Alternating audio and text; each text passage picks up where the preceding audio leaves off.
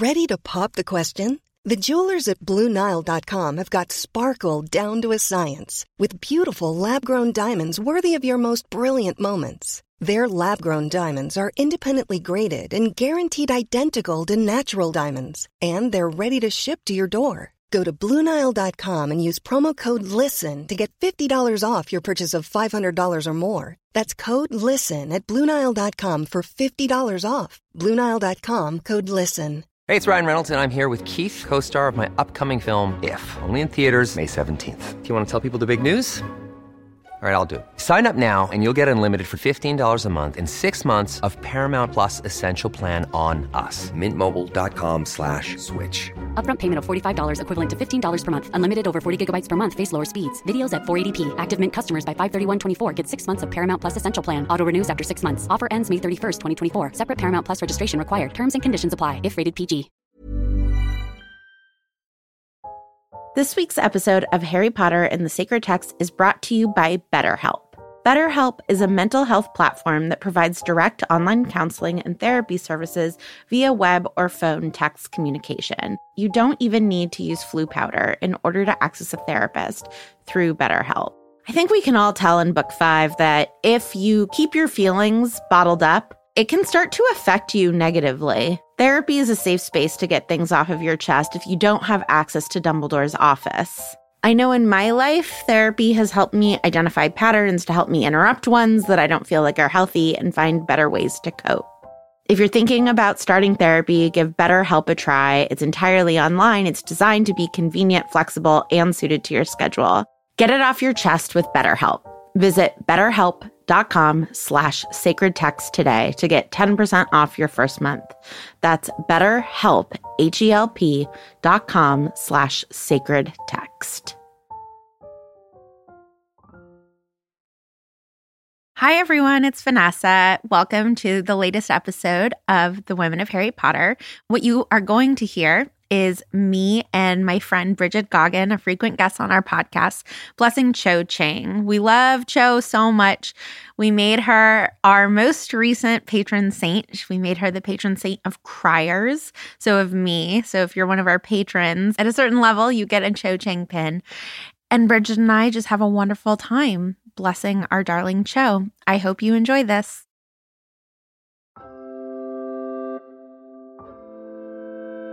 Hello, Bridget. Hello, Vanessa. Can you introduce yourself to everyone, please? I'm Bridget Goggin. I work at a Reform synagogue and I run the adult education program there. And I'm obsessed with Harry Potter. Great. Anything else you want to add? I'm also obsessed with my cats. And I'm also obsessed with romance novels. You're a perfect person. We invited you here today to bless a woman of Harry Potter. Whom are you going to bless and what for? I'm going to bless today Cho Chang. Ugh, love her. I love Cho Chang. I just feel so much for her. Not like, oh, I feel for you. No, not a bless your heart kind of thing. Like, she just gives me all of the feelings.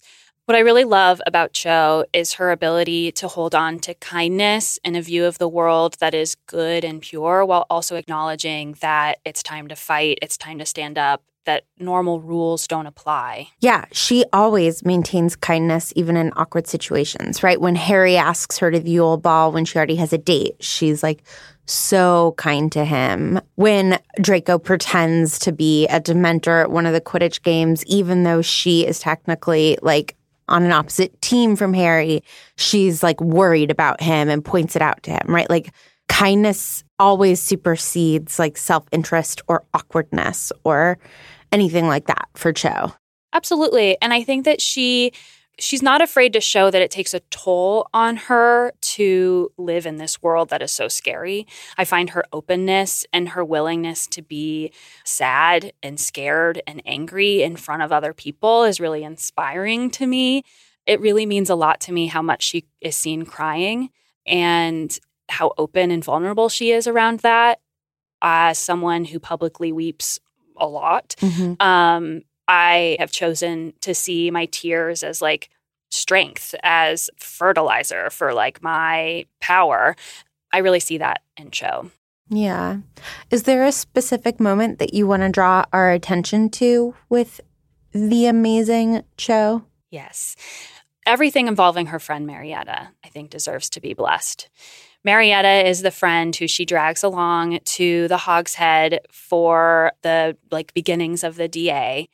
And you can tell through the whole thing that Cho is like, Marietta, we are here. This is what we're doing. Marietta, we're signing this. This is what we're doing. Like, she's forceful with her friend Marietta. And you learn something about Cho because Marietta listens to Cho. And I think that it shows a deep friendship, a deep trust between the two of them with how they interact with that. And then when Marietta tells Umbridge about the DA and Hermione's jinx, scars her face permanently, forever, Cho does not stand by that. Cho confronts Harry about it. They argue about Hermione. I often think that conversation gets construed with Cho's jealousy about Harry and Hermione's relationship. But I really see Cho's just deep commitment to what is right and wrong with how you treat people, and thinks that Hermione and Harry, they've crossed a line with how they've treated Marietta. And Cho doesn't deny how important the DA is. She doesn't give up the fight against Voldemort. She doesn't think that Umbridge is good. She's on the right side. And yet she thinks that the punishment put on Marietta is extreme and not okay. And I love that she's willing to stand up for it. Her relationship with Harry, their flirtation ends after that. And we're in Harry's mind more, and it can easily feel like a decision Harry is making, that dramatic Cho Chang. But I like to think that it was her being no. You can still teach me how to do Expelliarmus, but this is not a thing anymore because you don't treat people that way. And she is so loyal to Marietta that she is willing to forgive Marietta. But in that conversation with Harry, she says, I know she messed up, but she messed up for good reasons. And Harry is loyal to Hermione in a completely different way, where he is not willing to say, she went too far, but she did it for good reasons. In which case, I think that they could find a middle ground of both of our friends messed up a little bit and we judged them a little bit, but they both came from really good places, and let's forgive them and forgive each other. And so she is modeling right in front of Harry, how to be a really good friend without being a blind loyalist. Harry is just being nope, Hermione's always right. And so Cho is right to be jealous of that, right? And be that is a relationship that's going to get in the way of you and I becoming closer because you don't question Hermione, which makes Hermione a cult leader, not a friend. I completely agree. I love that view of how Cho is seeing Harry and Hermione's relationship there, and that it's not just about oh, you spend more time with her, you prefer her. It's that you're setting aside reason and qualities that I think are important, like forgiveness and understanding and discernment, and you're not using those right now. The other thing that I think is incredible about Cho and how she responds to Marietta is Cho is not naive in how terrible things are. Her boyfriend died publicly and tragically because of Voldemort. And she had to grieve that loss publicly. There's a trauma in losing someone, and then there's a trauma of being a grieving woman in the world. Both of those are very traumatic things to experience. And yet it almost bolsters her commitment to understanding what is right and wrong and how you treat people. Whereas Harry, Ron, Hermione, the way that they respond to the trauma that they're experiencing, they're more willing to sacrifice people and the right way to treat people because of the fight ahead. And I have a lot of empathy for how they have to respond to that world, but I feel so inspired by Cho.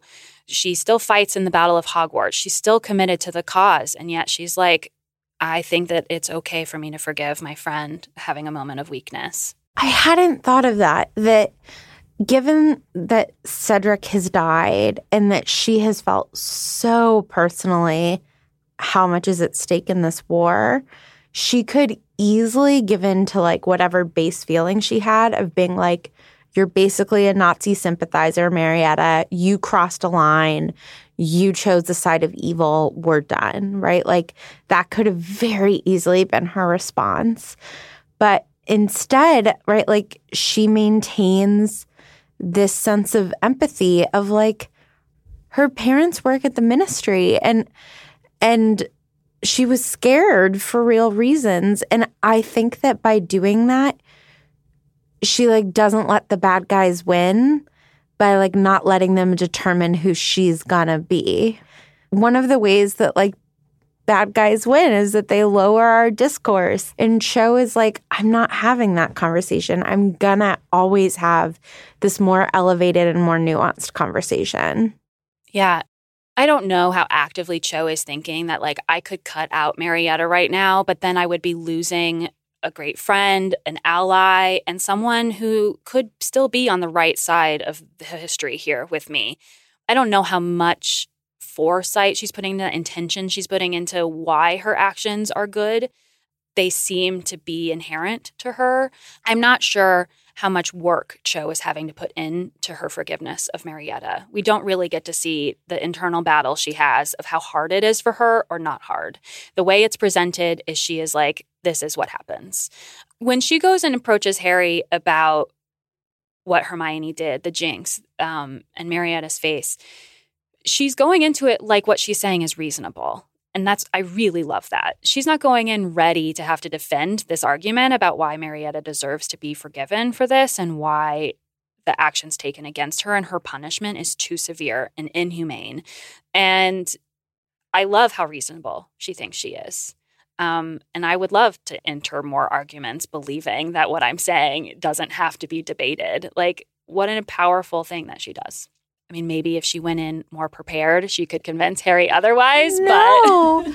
But I'm also just thinking about, there's a line in the Kabbalah, which I know from a movie, not from having studied the Kabbalah, that God counts the tears of women, that tears are a way of keeping an accounting of the pain in the world. I think we can take away the gendered aspect of what the Kabbalah says, but like that God counts our tears, and that at the end of that fight with Harry, he is so nasty to her about the fact that she cries, right? He says to her, like, what are you going to do? Cry? And it's like, well, you know what? There should be more tears about this whole thing. If everybody spent more time crying, we'd be fighting less. We'd be more in touch with our feelings and what's at risk.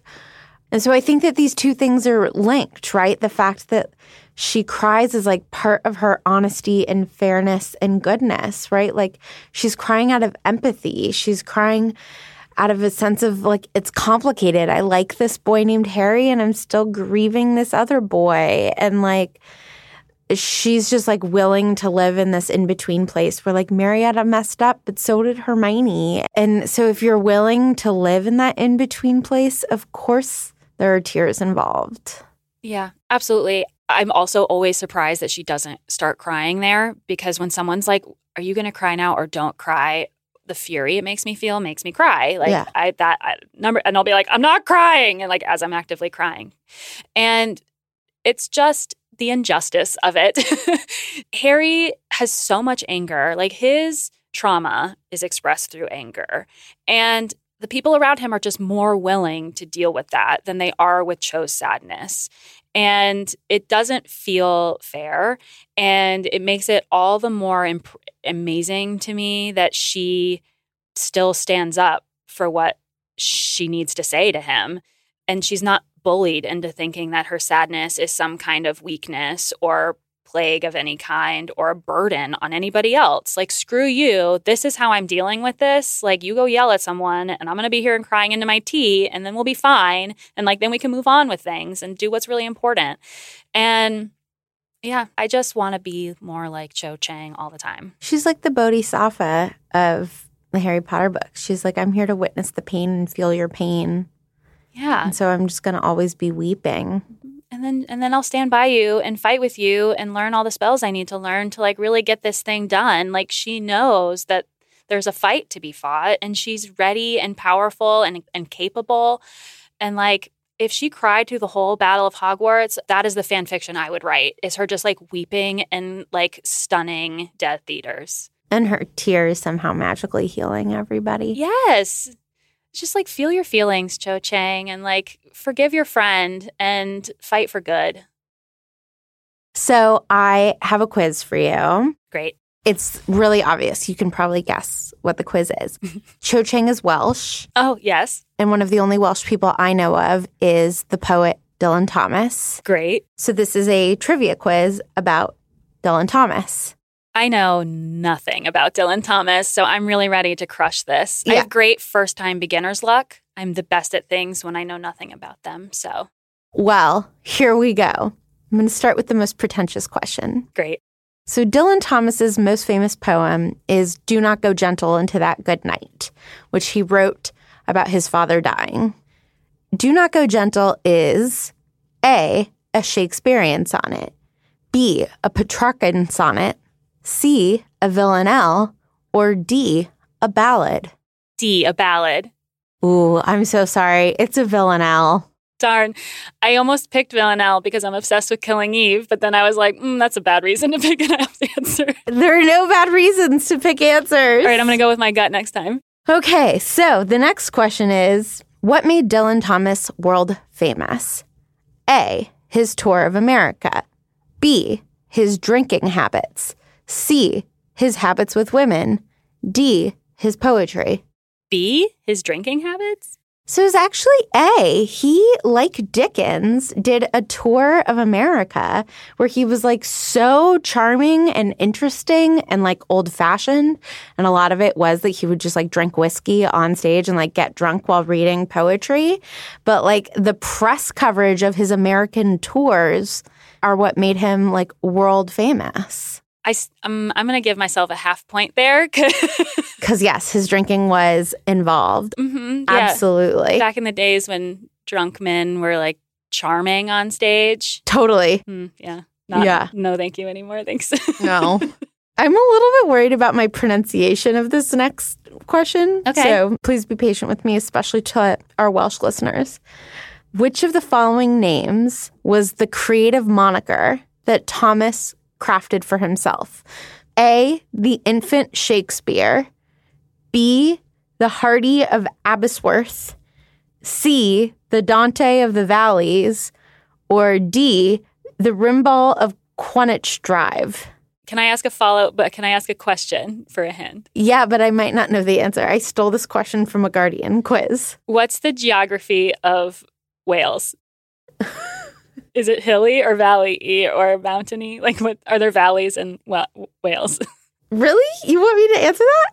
Is that the answer? I'm going to guess C, the Dante of the Valleys. I do think there are valleys. That's my answer, Dante of the Valleys. No, I'm sorry. It was D, the Rimbald of Quanich Drive.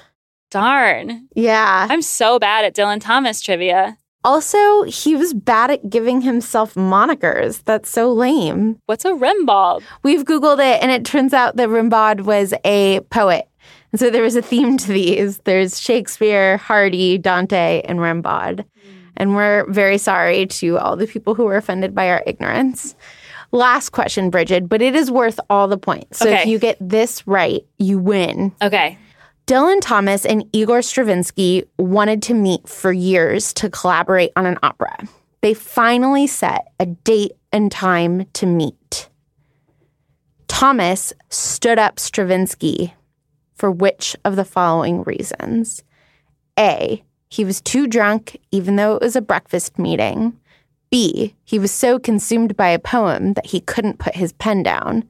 C, he misunderstood and thought that the meeting was in Paris when really it was in New York. Or D, he was dead. This is the best quiz question I have ever heard. Did you write this one? I did. This is so good. Thank you. I wrote it with the help of my beloved Peter Mueller, who we will thank in the credits this week. Oh, boy. I really want it to be C, but I think it's D. It was D. He died that morning. I feel bad that I just put my hands in the air for getting that right. As you read, he died that morning. Sorry, Dylan Thomas, but hooray me! Stravinsky ended up writing music to be played to Do Not Go Gentle for Thomas's funeral. I wonder if Cho Chang is inspired by Dylan Thomas and would maybe have read some of Do Not Go Gentle at Cedric's funeral. Oh, That's so cute. Like grave men near death who see with blinding sight. Blind eyes could blaze like meteors and be gay. Rage, rage against the dying of the light. But in her great Welsh accent. Rage, rage. That does feel like something she would say. And she's a Ravenclaw, so like she's gonna turn to the classics to like express her feelings. Absolutely. I really feel like that is what she would do. And Dylan Thomas really liked to think of himself as a romantic poet, even though like it was W.H. Auden, it was this like time of modernism. He was like, no, I'm Keats. And I think that Cho is like that too. She's like, I'm not ironic and postmodern. I'm going to cry. Yeah. Oh, I feel, yes, that is exactly what she said. I just love her rage, rage, like as she's crying. Yeah. I'm feeling that. Go Cho. Go Cho. Well, Bridget, we would like to thank you so much for coming into the studio to bless Cho Chang. It's my actual dream. I can't wait to do it again. Please bring me back.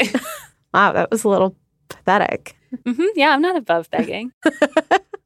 This week's episode of The Women of Harry Potter was co-produced by me, Vanessa Zoltan, and Ariana Nettleman, and edited by Chelsea Urson. Our music is by Nick Boll, and special thanks this week to Peter Mueller, who helped me write the quiz. We are a Not Sorry production, and you can follow us on Twitter and review us on iTunes. Please do.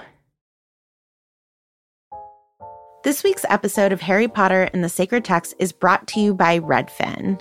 Let's say for some reason you can't get back to Grimmauld Place, so you need to find a new home. If you're like me, you would go to Redfin. Redfin updates their listings every 2 minutes and sends you personalized recommendations, so finding the home that's perfect for you has never been easier. If you see something you like, just book a tour straight from the app. And when you're ready to buy, an experienced local Redfin agent can guide you through the whole process. And if you're looking to sell, Redfin agents know how to get you the best price possible for your home. That's because they sell twice as many homes as other agents. With a listing fee as low as 1%, Redfin's fees are half of what others often charge, which means you'll have more money to put toward your next home. They even have a function where Trelawney will tell you whether or not she can see you in this house. Redfin. It's how Molly found the burrow. Download the Redfin app to get started.